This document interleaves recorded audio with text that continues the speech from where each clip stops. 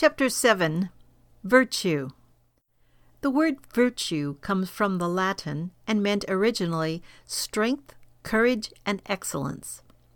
In the Old and New Testaments, the words in Hebrew and Greek translated as virtue mean, in the original languages, force, strength of mind or body, and power.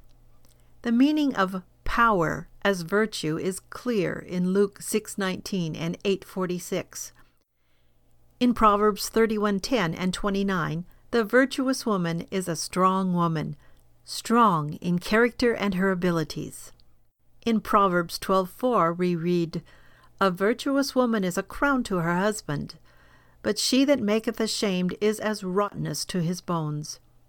Because a virtuous woman is morally and in every other way strong and capable, she adds so greatly to her husband's calling that she enables him to be a ruler or a king in his realm, whereas a morally weak and incompetent wife is a source of shame and weakness, as rottenness in his bones. A husband lacking virtue is fully as disastrous as his wife, if not more so.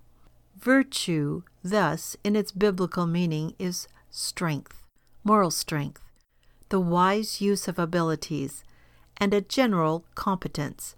A boy or girl reared without the discipline of work, self-government, and moral force thus lacks virtue in the biblical sense.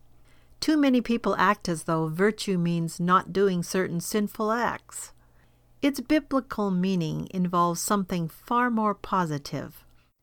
Virtue is the strong and positive faithfulness to every word of God, and a courageous stand for the Lord in every area of life and thought.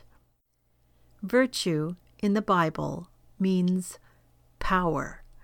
Today, as always, true virtue is God's power at work in this world through men.